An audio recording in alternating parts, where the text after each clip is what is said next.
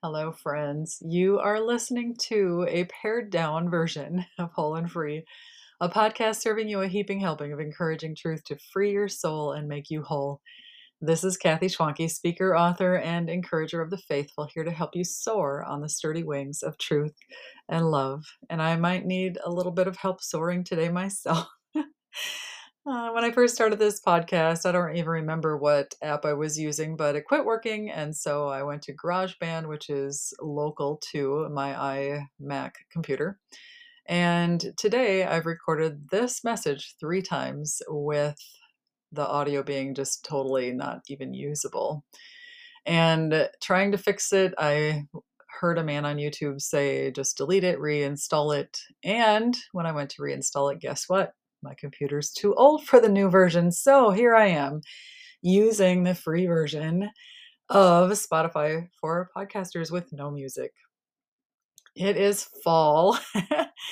And I wonder, how are you doing? Are you one who struggles with seasonal depression or just struggling emotionally a little bit because of darkening days and coming in the house? The days are getting shorter, life is darker, and not only that, but this month has its own spiritual clouds that hover over the atmosphere and seem to oppose positive things. And it's no wonder fall, as glorious and beautiful and wonderful as the season is a season of loss and dying. Trees are losing their leaves and flowers are fading. The bugs will be dying. Yay for that, right? For those of you who, like me, have box elder bugs swarming the south side of your house, ick. We are looking forward to a frost here. Not really, but for that reason, or at least cooler temps. It's actually been unseasonably warm in Wisconsin. We've had 83 degrees in October. But actually, the way the bugs make me feel remind me of how I felt when I was bound by depression and darkness. I wanted to get rid of it. And that summer, the summer of the year 2000, I had been gaining ground because 2 of my friends had come to my house weekly and we were studying the Bible together. And I was really starting to grasp the fact, excuse me, that I had no power. I needed to rely on the Lord. But in the fall, when my friends had to stop meeting because their lives were busy, I suddenly got walloped again. On top of losing my time with my friends, I began experiencing conflict in my marriage more than ever before. Dale and I had sold our hobby farm to clear away deep medical debt from the birth and surgery of our son. We actually couldn't find a place in our budget after we sold our farm very quickly. And so we lived in the basement of our friend's house, and they were having conflict in their marriage. It was not fun. And so after being there a couple months, we laid all the places that we had looked at out on our bed, got on our knees, and said which one would be worth fixing up. So we bought this house that thrilled me. It was all brick and it was across from the lake with a sunset view, which is my dream. Dale's dream has always been a hobby farm. Mine has been a lake. I've gotten the lake twice for a very short stint, and mostly we have lived on hobby farms. But the conflict we were experiencing was because things in our price range were not anything I wanted to live in or live through remodeling. And he was willing to do it, of course. And so we were fighting. Through all of that and being very tired of experiencing conflict, I talked him into giving up, looking for a home just for the summer, buying a pontoon instead, and going out on the lake with our kids. Well, in late summer and early fall, we went camping a couple of times and continued to spend time on the lake. But for whatever reason, our conflict was continuing to ramp up, along with the conflict in my soul over having conflict. I fell into that deep darkness that I've briefly shared about on the podcast, a season of insomnia, weight loss, panic attacks, and literal terror that I can't adequately describe. I was also terrified of going to the doctor and of taking meds because of what I'd heard Christian leaders say on the radio. One man said, "Let Jesus be your pill," when he was talking about depression. And a woman was teaching about a king who went to man for help instead of the Lord and said that is why he brought more suffering into his kingdom, is because he didn't rely on the Lord. And that's why I feared doctors. I knew my fear was displeasing to the Lord. I didn't want to heap more condemnation on myself through going to the doctor. But when it got so bad, and one day my mom said on the phone to me what I'd already heard a few times but had dismissed because of my fear. This time, I suppose it was because it was my mom, and I sensed God telling me what to do through her. She said, Kathy, if you were sick in body, you'd see a doctor. And so I made an appointment. I was just desperate. Rather than telling you the whole long story of my journey from that decision to my healing, I will say that my doctor knew I was fearful. He prescribed what he said was the lowest possible dose of an antidepressant called Zoloft for a year. For a year, I took 50 milligrams a day of Zoloft. When I finished my prescription, I never renewed it, and I've never visited a doctor since for depression. And I didn't really notice a difference in how I felt from taking the meds, but what I believe happened was that it was a humbling thing for me to go to the doctor and take medication. And it was my humility that God was after. It was my trust in Him that He wasn't going to condemn me for making a wrong decision. My brokenness in body and heart was actually serving my health spiritually. He wanted me to know Him for who He is and not who I perceived Him to be. What really served my healing was having a mentor. I've shared that. Spilling my heart brought light, both in my spiritual vision and in relief for my body. I was healing from love, learning that what I was holding in didn't need to have a hold on me.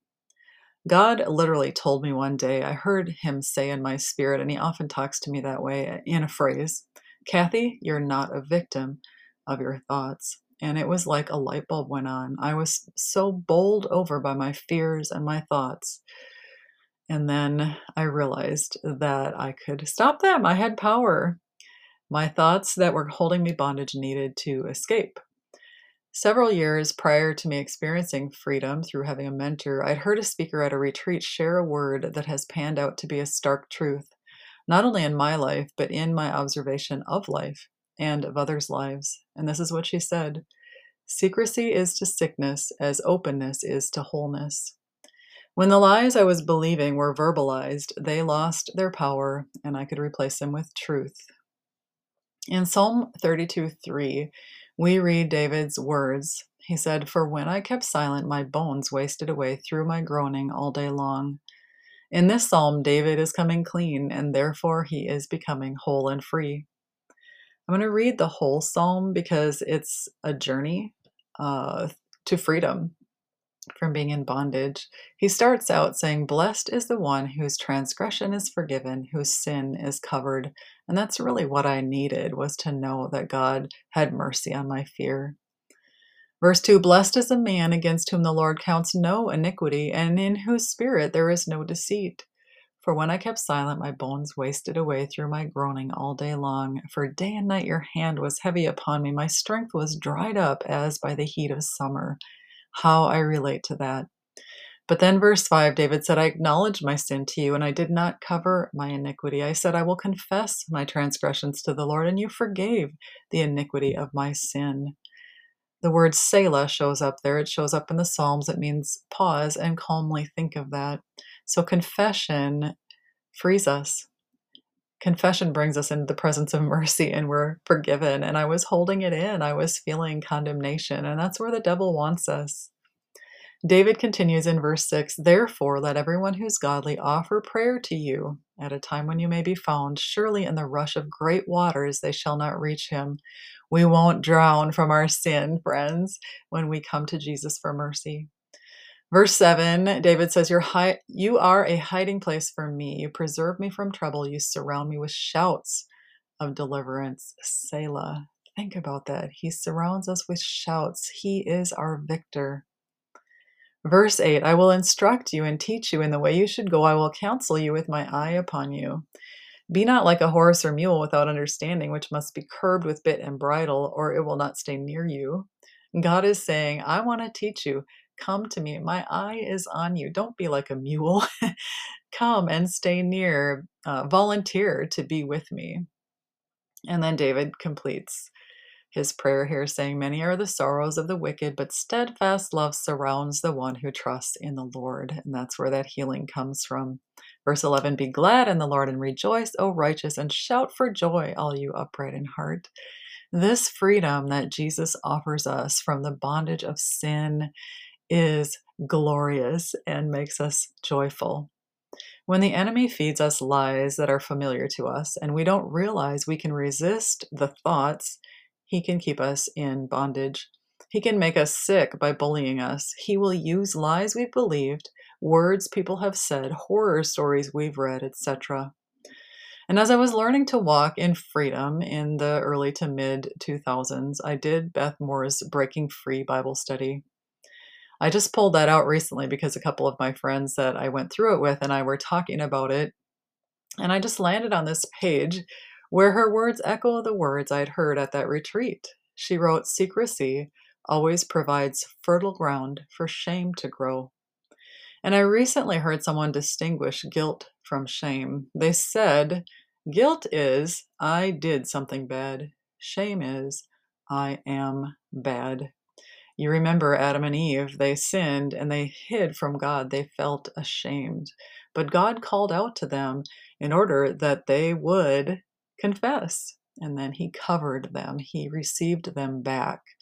Sin came and caused shame. Jesus came to free us from the shackles of sin, to cover our shame with the robe of his righteousness, and to completely deliver us forever from the shackles of shame. From the time we accept Jesus, we are forgiven forever. From this time forth and forevermore, we are free of shame. It's just that shame is so familiar to us and we don't really get it, that we are forever free. And the enemy loves to capitalize on our ignorance like he did with me. I was talking to my daughter yesterday, and I told her what I'm noticing is that so many books and podcasts and messages are about the same topic, just coming from different perspectives, experiences, and voices. They're about breaking us free from shame. When I pulled out my Breaking Free workbook, which I studied in 2005, I found much of my ministry content, the messages I give, this podcast, the ideas and the things that I learned sprinkled through that study are still a part of my message. And I realize that since our sanctification or our growth to become more like Jesus is progressive, we never stop needing to learn. We never stop needing to remember and relearn what is true.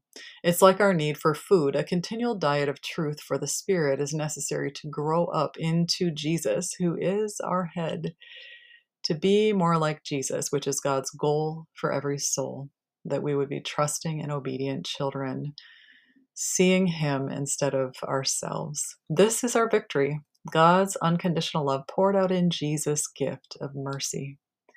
Since I am a true daughter, whether I went to the doctor or not, whether I took meds for depression or not, he would always love me. He would make a way for me to find healing. He would never take his love from me. Love is what heals us. He seals us in him with his love. He wants us home. He wants us to come to him. Now I look back and I see him in all the places I feared I was alone and rejected and hellbound. I see him encouraging me. I see him directing my steps. I see him sustaining me when I felt I couldn't go on. And all that has happened in my life has resulted in this zeal. I have a fire in my bones, a desire to serve him and give anyone who will listen a helping hand, a leg up, a word to sustain their weary hearts, and a prayer for every soul I know and every heart that hears. Intimacy with Jesus is the answer. He makes you whole and free, the one and only, who saves and heals and sets free. Our victory over the darkness and depression and deception that the enemy seeks to bind us in comes through Jesus, the way, the truth, and the life. You'll know the truth, Jesus, and he will set you free. So I want to close with this from 1 Corinthians 15, verses 50 through 58. Paul wrote to the Corinthians, and it's about our victory. He said, "Let me reveal to you a wonderful secret." God loves revelation. We will not all die, but we will all be transformed. It will happen in a moment, in the blink of an eye, with the last trumpet. And when the trumpet sounds, those who have died in Christ will be raised to live forever, and we who are living will also be transformed. For our dying bodies must be transformed into bodies that will never die. Our mortal bodies must be transformed into immortal bodies. Then, when our dying bodies have been transformed into bodies that will never die, the scripture will be fulfilled completely. Death is swallowed up in victory. O death, where is your victory? O death, where is your sting? For sin is the sting that results in death. That's shame that we talked about. And the law gives sin its power. The law shows us where we're wrong so that we will turn to Jesus and confess. And then verse 57, but thank God, he gives us victory over sin and death through our Lord Jesus Christ. So, my dear brothers and sisters, be strong and immovable. Always work enthusiastically for the Lord, for you know that nothing you do for the Lord is ever useless. And I'll remind you of this again. We are free from the shackles of shame because the blood of Jesus washes away our sin. So we are not bad, but sometimes we do bad. And when we do, we need to confess it. Don't give it any place in our heart. Go to Jesus, receive that mercy. Because we know 1 John 1:9 says, if we confess our sins, he is faithful and just to forgive us and cleanse us from all unrighteousness. So he keeps us blameless, and he will be able to present us faultless before God on that day. When we go into the courts of heaven, we're going to be declared innocent because Jesus covered our shame. So I want to remind you of this again. My friends, the Lord loves you. Jesus died to set you free. He's with you to get you all the way home. Do your part of turning toward him, and he will do his in perfecting everything concerning you. Scooting close to him. Listen for his sweet voice to remind you that you are his beloved, and he has delivered you from bondage in order to bond you to himself. And I'm praying for you to gain traction in living your one beautiful life, trusting Jesus on the journey, whole and free. Have a happy, free fall this October. And I will talk to you next week.